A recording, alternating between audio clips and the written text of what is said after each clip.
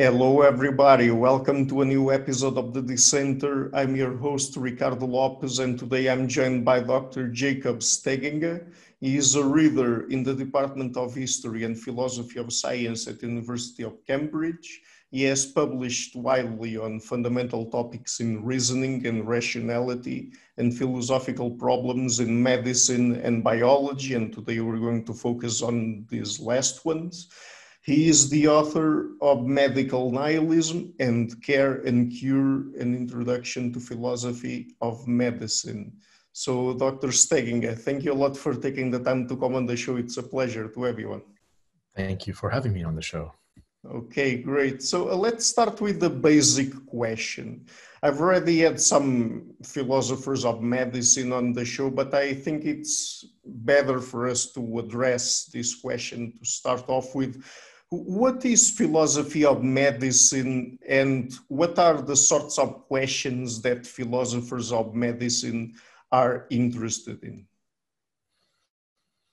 Okay, so philosophy of medicine is the study of philosophical problems underlying medicine. That can be medical research or medical practice. That answer, though, raises this question about what is a philosophical problem? And in general, the way I like to think about what philosophy is all about is the study of relatively fundamental or important questions for which we can't directly use empirical means to answer them.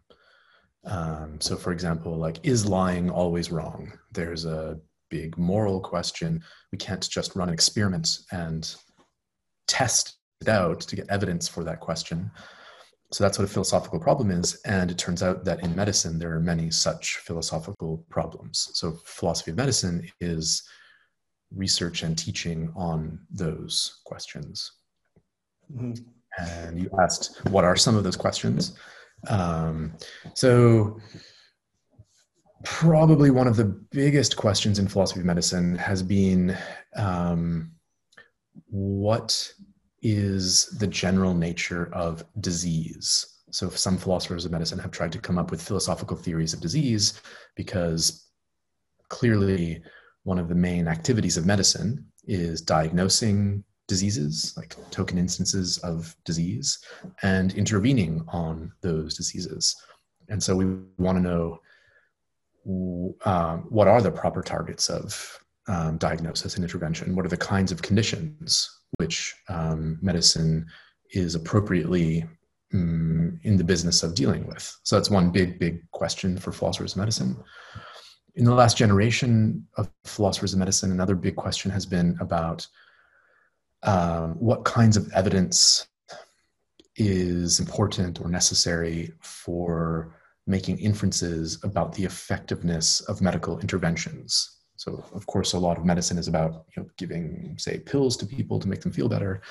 And a huge amount of research, scientific research, goes into testing whether or not those interventions are effective. And there's a wide variety of kinds of evidence available for interventions. And we want to know, what kinds of evidence do we really need to reliably make inferences about interventions? So that's another big question in philosophy of medicine. There are political questions in philosophy of medicine. So for example, we want to know how healthcare systems should be structured. Is the best kind of healthcare system that which the United Kingdom has, what the United States has, Canada has?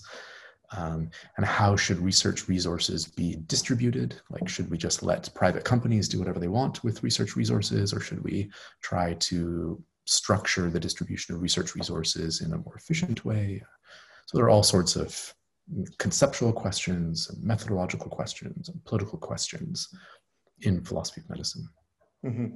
Yeah, that's all very interesting, and we're going to address some of those questions today. But before that, was there a specific date or period where philosophy of medicine started? I mean, is it old? Is it a recent branch of philosophy, or what exactly?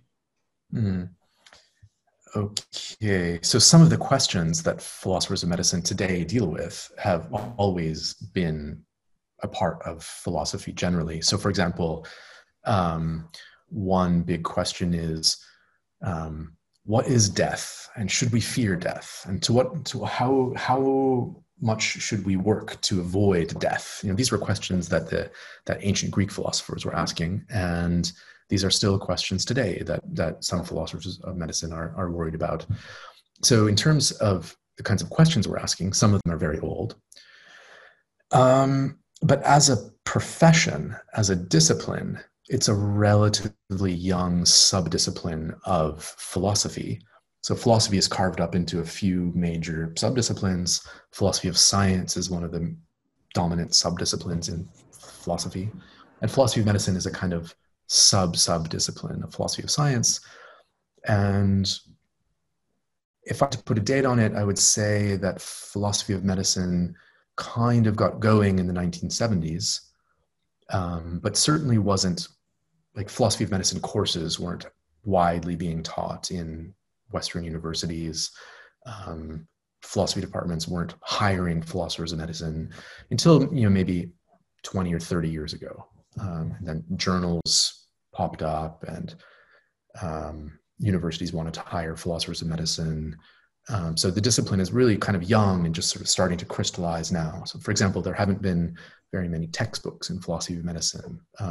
That's one sign that some discipline has become its own little subdiscipline. Yeah.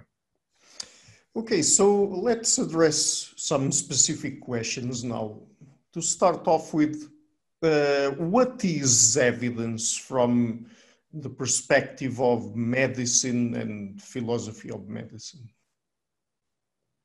What is evidence? Okay, so yeah, there's one really general way to understand this question, and then we can kind of zoom in a bit. So, evidence in general is just some putative fact which speaks for or against some other putative fact.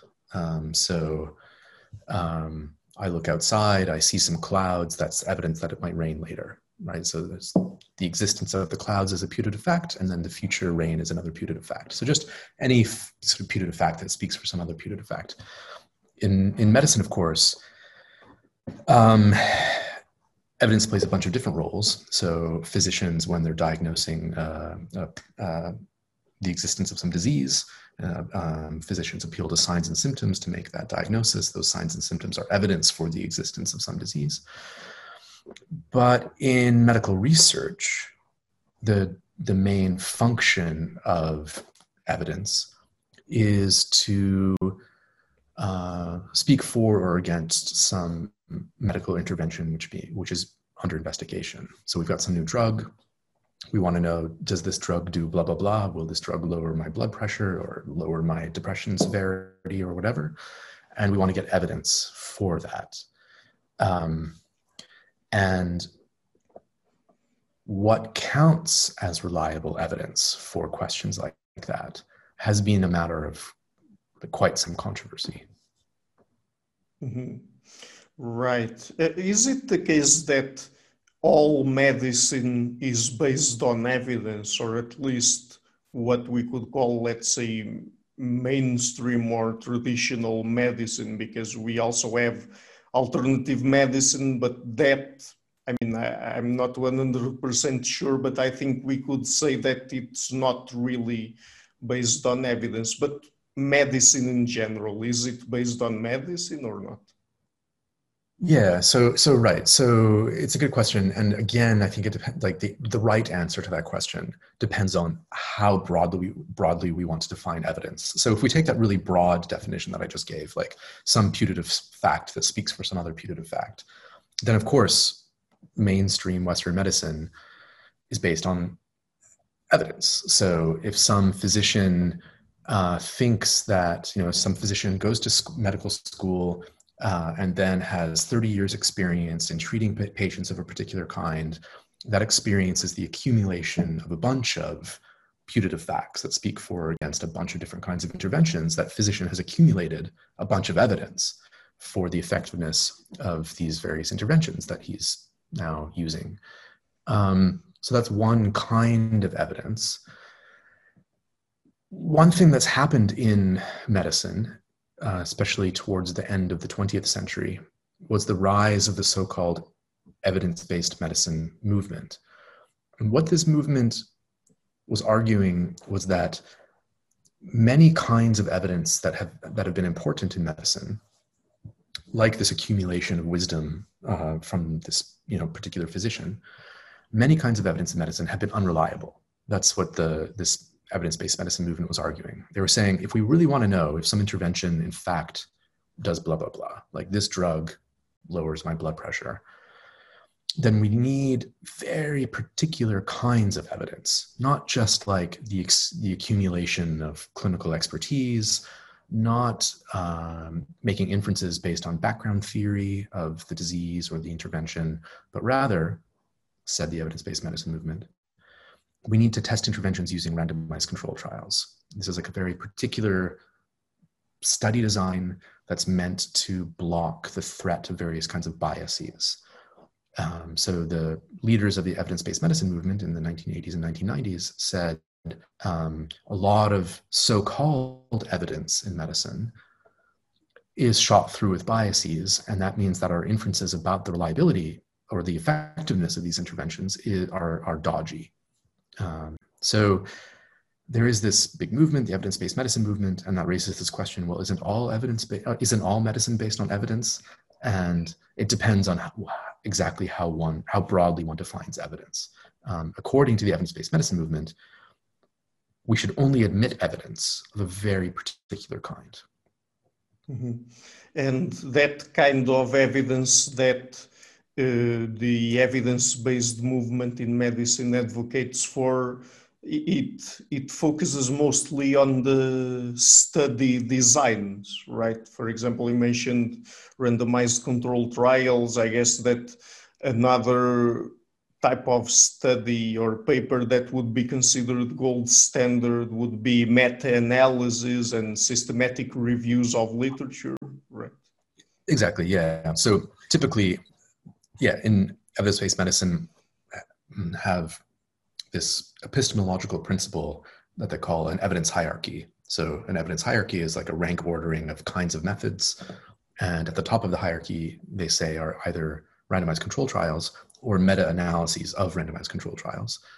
And then lower down on these hierarchies are other kinds of study designs. And at the bottom are things like appealing to physician expertise or appealing to background theory. Mm-hmm. Yeah, and perhaps also things like observational studies.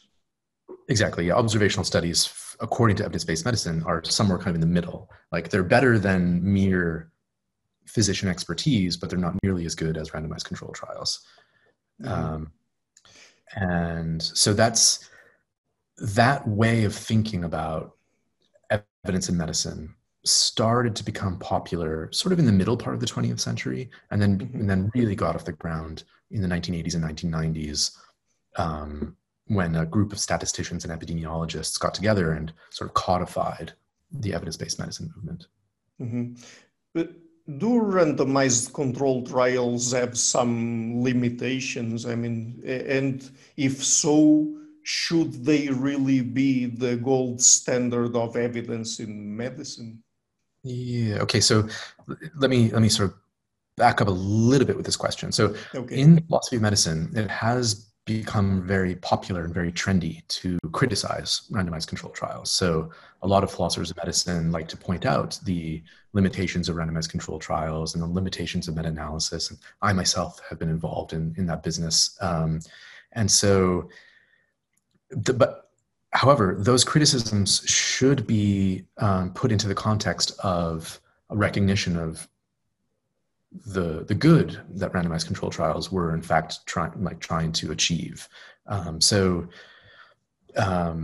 The defenders of the evidence-based medicine movement were worried that there were many medical interventions that were being used in medicine that were supported only by very weak forms of evidence, like clinicians' expertise. And when these interventions were put to the test, the randomized control trial, many of them failed the test.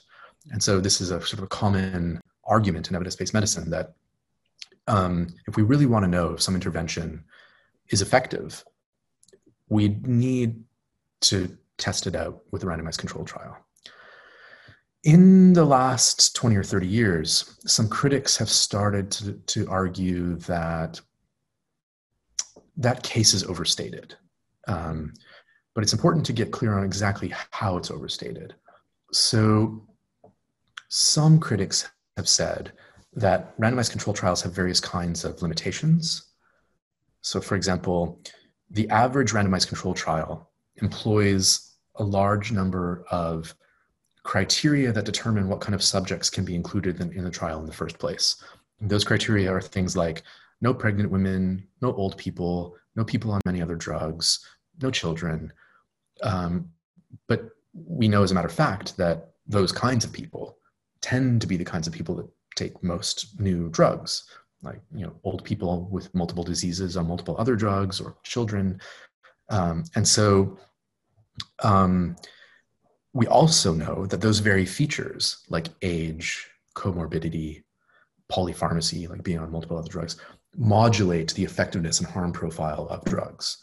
So if we test a new drug using a randomized control trial, and we find that it has such and such benefits and such harms, we ought to be really cautious in making an inference that we will observe such and such benefits and such harms in the real world, like in the wild, precisely because it's going to be like people who are older and people who are sicker taking those drugs. So that's like one example of a limitation on RCTs that hasn't been, it's now starting to become widely recognized, but it's still not, the recognition of that limitation hasn't been as widespread as it ought to be. I could keep going, articulating many such of these more nuanced problems. Another kind of very basic one is the phenomenon known as publication bias. So publication bias is the publishing of results that are favorable to one's hypothesis or medical intervention, and withholding of results that are unfavorable. And now, this phenomenon isn't a problem with randomized trials themselves, but it's a problem with the context in which randomized trials are deployed and then published and interpreted. So we could have a set of randomized trials, which are all perfectly done randomized trials. But if only a subset of these trials are getting published, like namely the ones that favor experimental drugs, and then we go to make an inference about whether or not these drugs are beneficial or harmful, our inferences are going to be biased because of the presence of publication bias. And as a matter of fact, many like regulatory agencies, like the FDA, for example, doesn't adequately take into account this sort of phenomenon, publication bias. So the regulatory requirement in the United States to get a new drug approved is to have 2 randomized trials that show that some drug is better than placebo.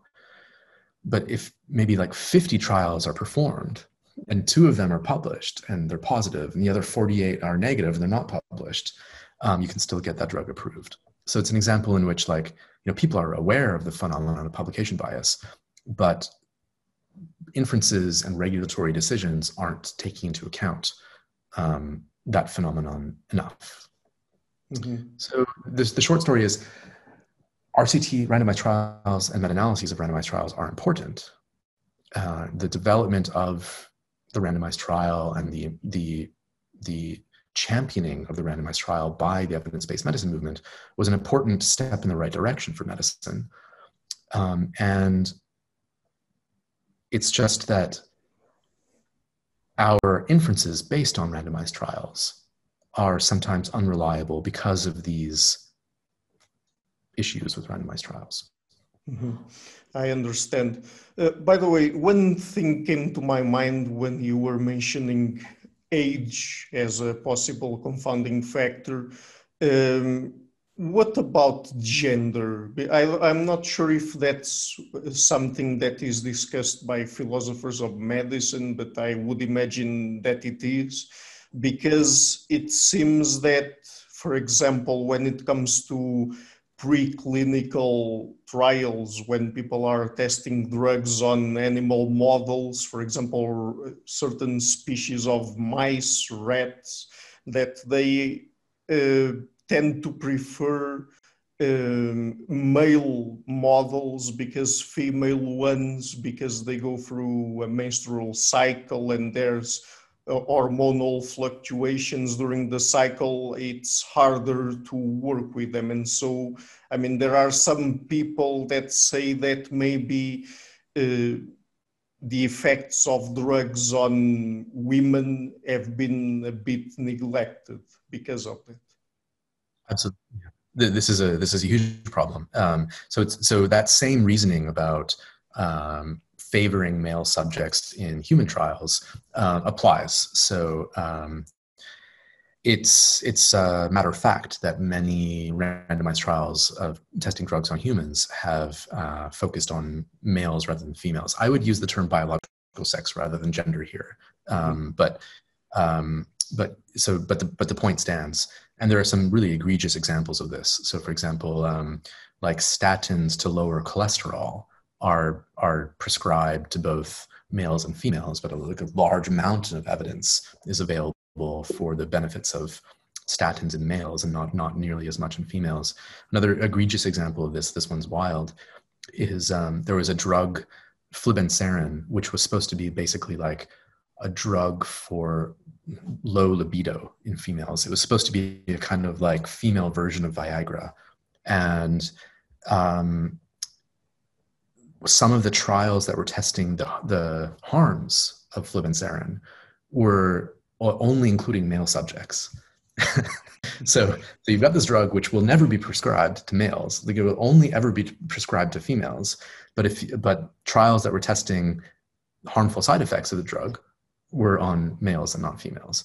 So it's a kind of egregious example of this issue that you're raising. Yeah. But was the justification there the same that I gave in my question? I mean, that it's harder to do studies on female models, animal female models and women because of those hormone fluctuations and things of that sort. That's one issue, is hormonal fluctuations through the menstrual cycle. And another is ethical worries about unknown pregnancies, for example. So if you're testing an experimental drug, you don't want to include female subjects who are pregnant, but they don't know it. And so there are various kinds of defenses for this sort of practice. But whatever the defense is, either methodological, like appealing to hormonal fluctuations, or ethical, like appealing to unknown pregnancies, whatever one's justification for the practice is, it clearly raises this worry about extrapolation, right? So whatever result we get in this trial, even if the trial is perfectly done, we want to know, can we take the results from this trial and apply them to the clinic? And this sort of issue ought to make us cautious about that. Yeah, so we've already talked about randomized controlled trials, and I said in one of my questions that another type of study or paper that is considered gold standard of evidence in medicine are meta-analysis. So are there any problems there with meta-analysis? I mean, I would guess that because the same problems that we find in randomized controlled trials, if we do meta-analysis based on the randomized controlled trials that are published, then we would find some of the same limitations. Exactly. Yeah, that's exactly right. So this argument is called the garbage in, garbage out argument against meta-analyses. So if it's the case that all of our randomized trials, like call this like the first order evidence, all of the randomized trials have some shared bias, like maybe they're suffering from publication bias, or maybe the measuring instrument that's used in all the trials is the same, that measuring instrument is biased, then whatever meta-analysis you do on these trials is also going to be biased in the same way. So that's one problem with meta-analysis. What some critics have said, and I mentioned this problem in my book, is that meta-analysis is also what I call malleable. So trials are also malleable. What I mean by malleable is methods methods have lots of different kinds of nuts and bolts that can be turned in particular ways. And the turning of the nut this way or that way can result in different outcomes. And trials are malleable and meta-analyses are also malleable. Yeah. Okay, so another question that I have here is, what is effectiveness in medicine? Like, for example, applied to a drug or some sort of therapeutic treatment. What is effectiveness? How is it measured? And are these measurements limited in some way as well? Okay, so there's a very standard distinction in medical science between this concept of efficacy and the concept of effectiveness. So, and the distinction is like this: efficacy is the property of some tested intervention in the trial. So when you do a randomized trial and you are measuring the capacity of this drug to lower my blood pressure, we call that capacity efficacy when it's in the trial. Mm-hmm. But when we take that intervention and we use it in the real world, like the clinic, then we call that property effectiveness. So effectiveness is the capacity of some intervention to target a disease, either the causal basis of a disease or the symptoms of the disease, and to thereby improve a patient's health in the real world, in the wild. So that's conceptually what effectiveness is. The way it's measured, this question raises a whole bunch of issues that we've in part already been talking about. So the way it tends to be measured now is we make inferences about effectiveness based on efficacy. So we do some trial, we get some measured effect size, and then we just infer that that effect size is the effect size we'll see in the clinic, in the real world. So that's, as a matter of fact, how we're going about measuring effectiveness now. And for all the problems that we've already been speaking about, like subject recruitment, like the inclusion criteria and exclusion criteria of subjects in trials, the differences between those subjects and people in the real world, publication bias, for these kinds of reasons, we ought not make such a direct inference from efficacy to effectiveness. We ought to really be modulating our inferences. And so I give a bunch of arguments in the book that the modulation should be downwards. So if we measure some effect size in the trial and it's like this, and we want to know how big is the effect size going to be in the clinic, we ought to downgrade our estimates of effectiveness. So that's one way to answer your question. Mm-hmm. And another way to answer your question is via, I just mentioned this concept, effect size. An effect size is like a numerical representation of the capacity of some drug or intervention to help us, to make us feel better, to improve our health. And there are a wide range of different kinds of numerical measures that are used in clinical research. And there are two families of these numerical measures. One is called relative measure and one is called absolute measure. So there are some kind of mathematical nuances here that aren't worth getting into now, but in short, the most widely used family of measures are the relative measures. And we have some both empirical reasons and theoretical reasons to think that relative measures overestimate. They cause us, like regulators and physicians and patients, to overestimate the effectiveness of interventions. Absolute measures are better. They help us get a better handle on what the real effectiveness of an intervention is, and they tend to be much lower. So just to give you kind of one example, there are experiments that are done in which physicians are presented with evidence about the effectiveness of a new drug. And that evidence is packaged in three ways: either using only relative measures, using relative and absolute measures, or just using absolute measures. And then they're asked, how likely are you going to prescribe, how likely is it that you're going to prescribe this drug to the appropriate patients? When physicians are presented with only relative measures, they're very likely to prescribe. When they're presented with relative and absolute measures, they're a bit less likely. And when they're presented with only absolute measures, they're much less likely to prescribe. And in the book, and in some articles with some colleagues, I argue that the absolute measures are the only truth conducive measures. They're the only measures that get us like reliable indicators of just exactly how effective a drug is. Yeah. Mm-hmm. Yeah, so let's go back to a more basic question. How do we classify something as a disease? Because that's another uh, contentious topic, I guess, in philosophy of medicine. I mean, is there a set of criteria that people have established to be the ones to decide that something that we find in patients is a disease?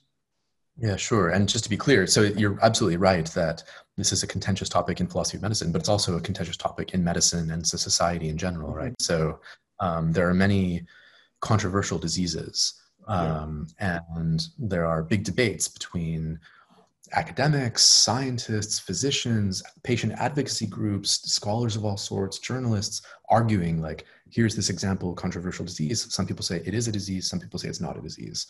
And there are many examples of this. Like, for example, addiction. Is addiction a disease, or is addiction just a result of bad life choices? Or one example that I'm currently working on in my new book is about dysfunctions of sexual desire. Like, there's a whole chapter in the American Psychiatric Association diagnostic manual on disorders of sexual desire. Are these diseases, or are they just kind of aesthetic issues about a person's lifestyle? Or maybe they're criminal issues, like, for example, disorders of desire that involve hurting other people. So medicine claims that these are diseases. So one really common one now, arguably the most common sexual dysfunction that sex therapists see is low libido. Is low libido a disease? It's currently classified as a disease by medicine, but critics say that's not a disease. That's, if a person has low libido, it's maybe a result of the stress in life, or an unhealthy relationship, or an abusive relationship. It's not a result of a disease, it's a result of the social context. So this question about what is a disease is super controversial in medicine itself, in society, and therefore also in philosophy of medicine. And what philosophers of medicine have tried to do is come up with a general theory of disease, such that if we had that general theory, we would be able to referee these controversial cases. Mm-hmm. I've read in your work that there are several different approaches to this question of how we should classify diseases. There's, for example, naturalism, normativism, hybridism, eliminativism. Would you like to talk a little bit about each of those? Okay, sure. I'll mention this. I'll describe them briefly. So naturalism basically says diseases are just dysfunctions in our biology. So type 1 diabetes is a disease because it involves the beta cells of our pancreas just not producing enough insulin. And we need that insulin to modulate our blood sugar levels. And if we don't have beta cells in our pancreas producing enough insulin, we get all sorts of really, really terrible symptoms. So naturalism says some condition is a disease if it involves some departure from normal biological functioning. That's very intuitive. I mean, this is like how physicians are trained in medical school. Medical scientists tend to think of diseases this way. It's an extremely intuitive way of thinking about diseases. Normativism says something completely different. It says diseases are conditions that are disvalued for one reason or another. So here's an analogy. Imagine all the you've got some garden and there's a bunch of different plants growing in your garden. We call some of those plants weeds and want to get the weeds out. But it's not that, like, nature doesn't just come packaged into like weeds and non-weeds, right? It's like we disvalue weeds for whatever reason. Like, they're ugly, they're spiky, they spread throughout the garden. We don't want them there. So it's not that nature comes packaged into weeds, non-weeds. It's we who do the evaluating of the plants in the garden. We decide those things are weeds, those things aren't weeds. Normativists say that's what diseases are like. Diseases are some state, some condition in our body that we disvalue. So now they could apply the same reasoning. They could apply that reasoning to, for example, the example that I just gave. Like, why is type 1 diabetes a disease? Well, because it comes along with all these symptoms that we reasonably think are really terrible. And if we don't treat those symptoms, well, we end up in a really bad state. And it's the badness of the state that matters to the normativist, not the underlying biology. Of course, it might be the case, and it typically is the case, that the badness of the state is a result of the underlying biology, but those conceptually come apart for the normativist. And so, like, one test case we can imagine is, for example, some departure from normal biological functioning, which is forever asymptomatic, right? So it turns out that most men die with some prostate cancer inside them, and that prostate cancer never caused any symptoms and never would cause any symptoms. We know this because we can do autopsy studies on men who die from other causes, right? So men who die from other causes, most of them, more than 50%, have some kind of prostate cancer growing inside them. So is that a disease or is it not a disease? The naturalist would say it's a disease because there's some departure from normal biological functioning. And the normativist might say it's not a disease because it doesn't cause any harm. There's no badness associated with the condition. The hybridist tries to take the best from both the normativist and the naturalist. The hybridist says a disease has both a biological basis and a harm basis. So it's necessarily the case. So if you've got some condition which only has one, like some biological basis or some harmful basis, then it's not a disease. And the reason why the hybridist thinks that is, like, there are counterexamples to both the naturalist and the normativist. So, for example, the normativist seems to be on kind of strange grounds for a lot of conditions. Like, we think that there are many conditions that are harmful, but we don't think that they're diseases, right? Like, if you like, I don't know, gangster rap, or if you like country music, like, there you're in some condition that's bad for you. But it's not that you have a disease, like some affection for gangster rap. It's just that you have some bad aesthetic taste, right?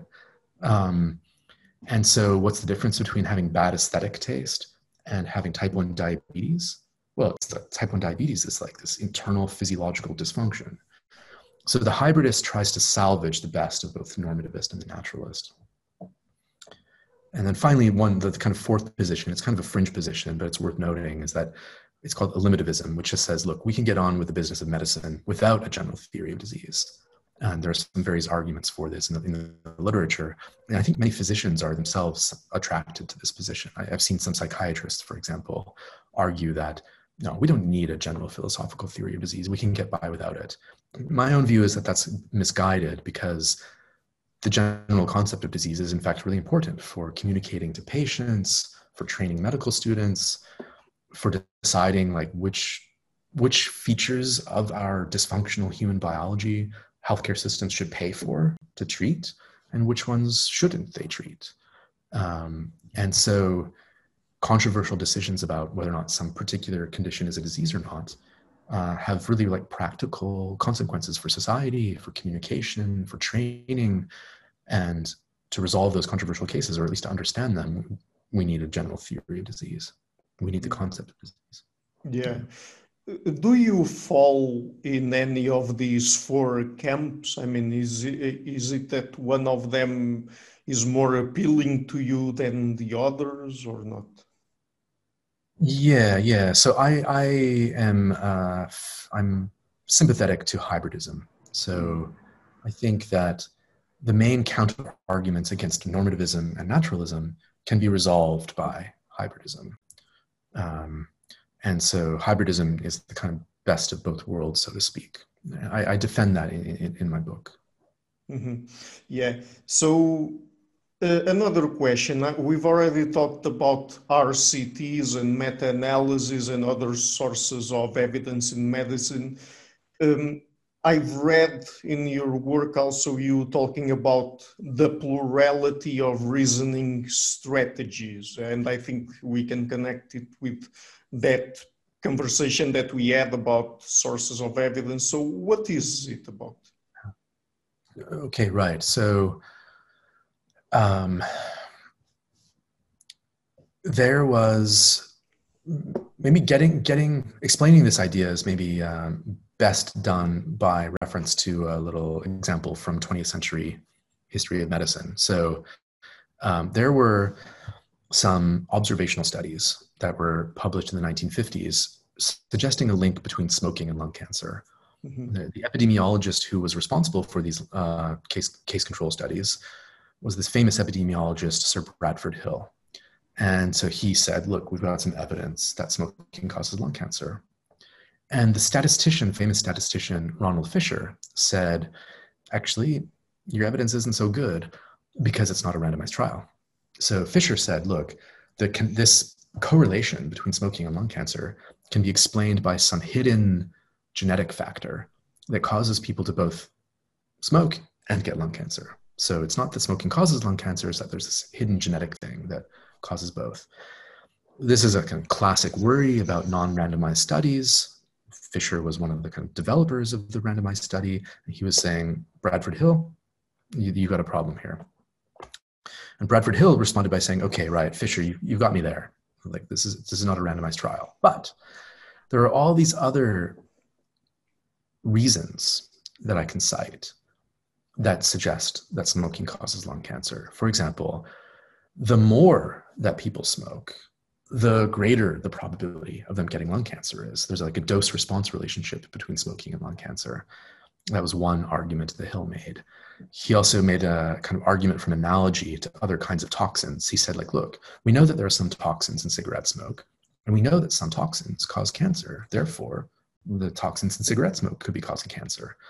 And so there was this kind of argument from analogy, argument to like background theory. And these kinds of arguments became codified by Bradford Hill into a set of like reasoning strategies to think about causal inferences. And so the general idea is that it's very intuitive, it's very natural for us to, when we're making an inference about some causal relation, to appeal not just to statistical evidence from a randomized trial, but to other kinds of evidence as well. Mm-hmm. So, and do you agree with the strategy, or do you think that maybe some of the other ones proposed by the movement of evidence-based medicine are better than this one? Right, yeah. So I do think that we ought to be appealing to such a plurality of reasoning strategies when we're making an inference about the effectiveness of interventions. Those inferences can go either way, and we could be making an inference that this intervention in fact does blah, blah, blah, or we could be inferring that the intervention doesn't do blah, blah, blah. And those inferences ought to be guided by this plurality reasoning strategies. There's a funny example in the medical literature to illustrate this. So there was a trial published a few years ago, and the design was like this. The scientist took a group of patients who had been in a clinic like 10 years prior and randomly allocated some of them to an intervention group and some to the control group. And the intervention was retroactive intercessory prayer, like praying on behalf of others, mm-hmm. backwards in time. And then he measured different kinds of outcomes and found that patients in the retroactive intercessory prayer group had some beneficial effects compared to subjects in the control group. This was published in a very important medical journal, And of course, it was a spoof. It was a kind of joke. I mean, the idea, nobody believed that retroactive intercessory prayer worked because of the results of this trial. And when we ask ourselves, why not? Like after we see this, it's a randomized trial. So it's the gold standard of evidence. So shouldn't we believe the results of this trial? The answer, of course, is no. And when we ask why not, the answer is, well, because implicitly we are already appealing to this plurality of reasoning strategies, including consistency with background theory. None of us are willing to believe in, no reasonable person should be willing to believe in retroactive intercessory prayer, because for that kind of intervention to in fact work would require violating like extremely well-established laws of physics. And so we ought not conclude that. And so this is a kind of funny example which just illustrates that implicitly or explicitly we already are appealing to, and we ought to be appealing to, this plurality of reasoning strategies. Mm-hmm. Can we say that this plurality of reasoning strategies perhaps complement some of the limitations that we mentioned about randomized controlled trials, meta-analysis, and other things like that? Yeah, exactly. That I think is exactly the right way to put it, is we can appeal to other kinds of evidence to kind of fill in the gap that randomized trials leave, and vice versa. So, as I was saying sort of at the start of the interview, many philosophers of medicine have enjoyed the sport of criticizing randomized trials. And I've also been involved in that sport to a certain degree. But I think it's also important to remember that other kinds of evidence also has their own problems, and the benefits of randomized trials can be used to offset those other problems as well. And so in short, I think basically to kind of like deliver a summary of that line of thinking is that we need both, right? We need both evidence from randomized trials, and we need appealing to other kinds of knowledge, like background theory, knowledge of mechanisms by which interventions modulate our physiology, and so on. Mm-hmm. Okay, so I have just one last topic to cover today in our conversation, and you have an entire book written on it. What is medical nihilism? Okay. Medical nihilism is the view that we ought to have low confidence in the effectiveness of medical interventions, and particularly novel medical interventions. So you read in the newspaper that there's this new drug that does blah, blah, blah. And medical nihilism says, even after reading that report, you ought to have really low confidence that the drug in fact does blah, blah, blah. Mm-hmm. So, I mean, it's just that, I mean, in terms of approaching, let's say, since we talked a lot about sources of evidence, does it add something, or does it have something to say about that as well, or not? Well, so when I was describing medical nihilism there, I was describing the kind of conclusion of one big argument. Okay. So the book is, it's 12 chapters, and each chapter is offering a kind of focused thesis, and all those theses come together as an argument for medical nihilism. And some of the chapter level arguments are about problems with research methodology. Mm-hmm. So, for example, we have really good reason to believe that RCTs and meta-analyses are malleable, to use this term I mentioned before. We know that the medical research context is shot through with biases. And so that is one of the arguments in favor of medical nihilism. So if you read some publication that suggests that some drug does blah, blah, blah, but we also know that all the evidence, all the methods that generated the evidence that suggests that this drug does blah, blah, blah is biased, then that ought to downgrade our confidence in that finding. So that's one kind of argument in favor of medical nihilism. Another argument, a kind of family of arguments, if you will, that we haven't spoken much about so far, is based on this concept that I'm calling in the book magic bullets. So magic bullets are interventions which are truly effective. Like they're just amazing medical interventions, like penicillin for many bacterial infections, or insulin for type 1 diabetes. Like these interventions, which are basically like in the history of medicine, they're just miracles. And like the polio vaccine, for example. And so in the book, I give an account of what I mean by magic bullets. These are interventions that target diseases with a high degree of potency and a high degree of specificity. And then I just argue that most of medicine doesn't have interventions like that. So most interventions fall short of that high degree of potency and high degree of specificity. And that's for a bunch of reasons. So one kind of reason is the complexity of the pathophysiological basis of most diseases. So like a bacterial infection in causal terms is extremely simple. There's just something in our body that shouldn't be there, and we just use an antibiotic to target that thing, and then we get rid of it. Or like scurvy, for example. It's like this disease, like your body doesn't have enough of this particular thing, like vitamin C. What's the intervention? Give us some vitamin C, and then we get rid of scurvy. It's super simple. So there are diseases that have this very simple causal basis. But as a matter of fact, in most of Western medicine today, most of the kinds of diseases that we're trying to target don't have such a simple causal basis, like blood pressure, cholesterol levels, heart disease, most psychiatric diseases. We're far away from knowing really anything at all about the causal basis of most of these diseases. And so we can't target those causal bases.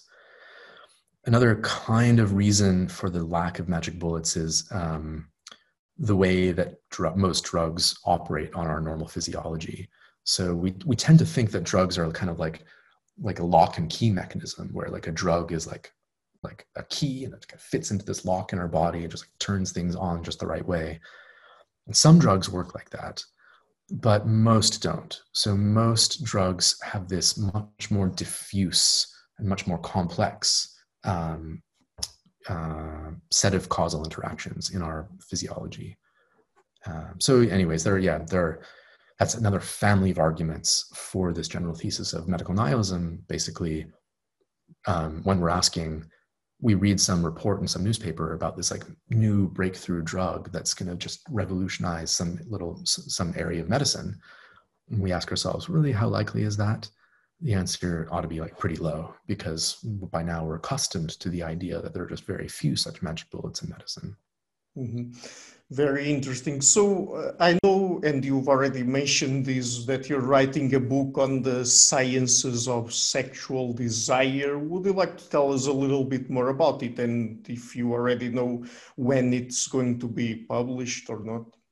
Sure. Yeah. So, well, I certainly hope it will be published. And first I have to finish writing it. So it won't be published for a long time. It's a couple of years out, certainly.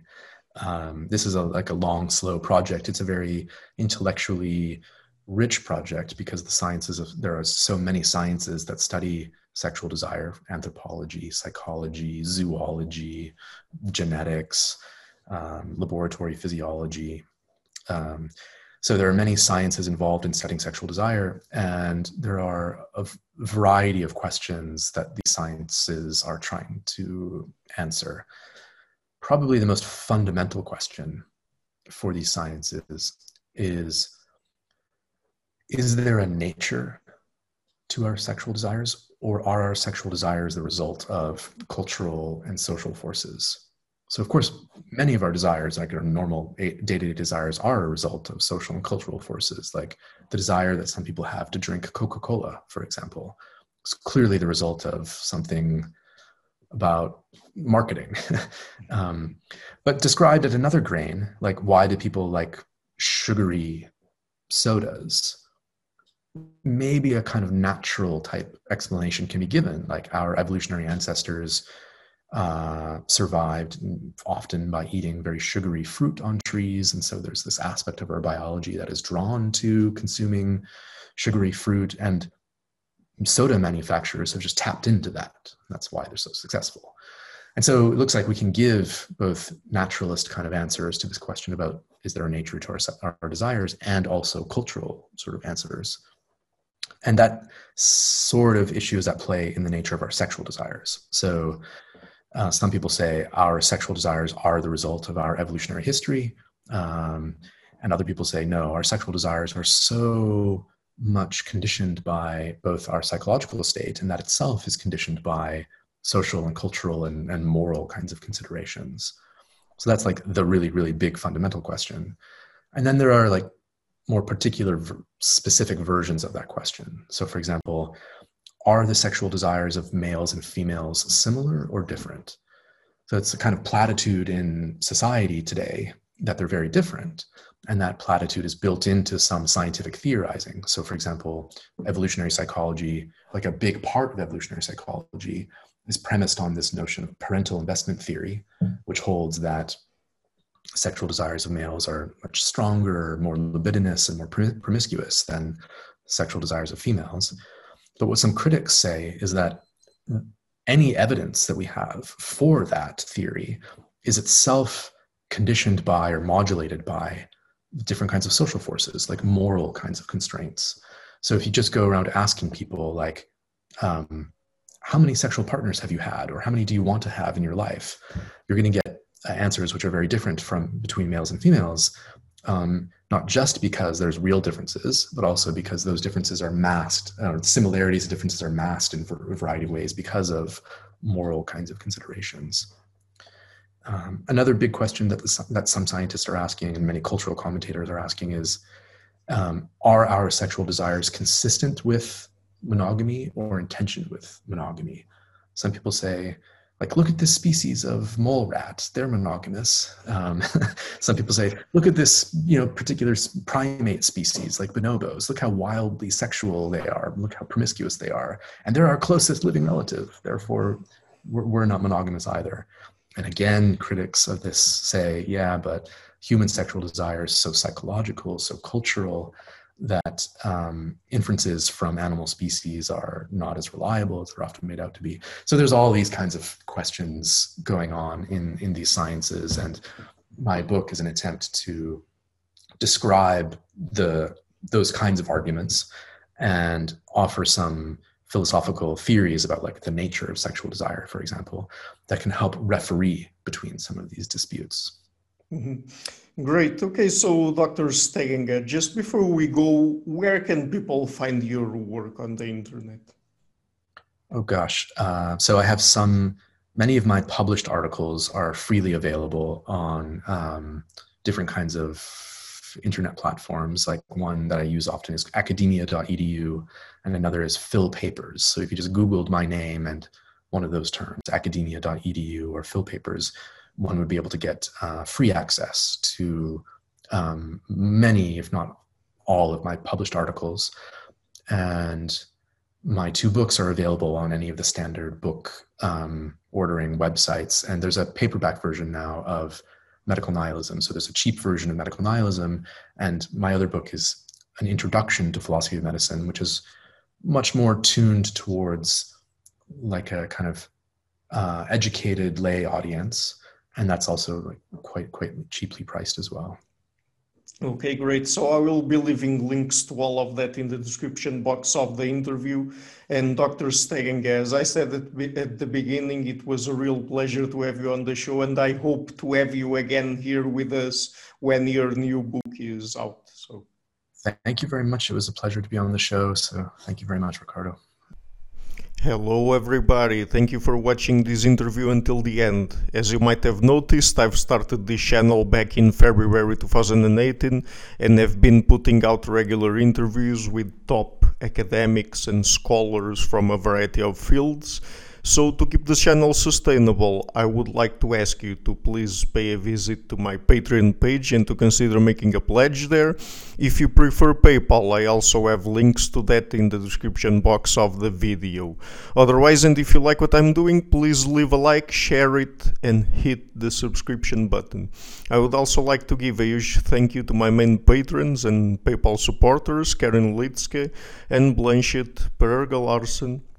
Lau Guerrero, Francis Ford, Hans Fredrik Sunda, Ricardo Vladimiro, Craig Healy, Adam Kessel, Olaf Alex, Jonathan Wiesel, Anian Kata, Jacob Klinkby, Matthew Whittingbird, Arno Wolf, Tim Hollesy, Henry Kalenius, John Connors, Paulina Barron, Philip Force Connolly, Jerry Mueller, Herbert Gintis, Rutger Voss, Bo Weingard, Rebecca Newberger Goldstein, Dan Demetriou, Robert Windiger, Rui Inácio, Arthur Coe, Zoop, Marco Neves, Colin Holbrook, Susan Pinker, Thomas Trumbull, Bernardo Seixas, Pablo Santurbano, Simon Columbus, Jorge Espinha, Phil Kavanagh, Corey Clark, Mark Blythe, Roberto Inguanzo, Michael Stormir, Eric Neumann, Samuel Andreev, Tiago Nunes, Bernard Yugni, Alexander Dunbauer, Omari Hickson, Fergal Cusson, Evan Bodrenko, Hal Herzog, Nuno Machado, Don Ross, João Alves da Silva, Jonathan Librant, Oslam Bullitt, Nathan Nguyen, Stanton T, Samuel Correa, Eric Hines, Mark Smith, J.W., João Eira, Tom Hummel, David Sloan Wilson, Yassila Deza Araújo, Eden Solan, Romain Roach, Dmitry Grigoriev, Diego Londoño Correa, Tom Roth, and Yannick Punter. My producers is our web, Jim Frank, Lucas Stafiniak, Ian Gilligan, Sergio Codriano, Luís Caetano, Matthew Lavender, Tom Vanegdam, Curtis Dixon, João Linhares, Benedict Mueller, Vega Guidi, Sardas France, and Niruban Balachandran, and my executive producers, Michal Ruzieski, Rosie, and James Pratt. Thank you for all.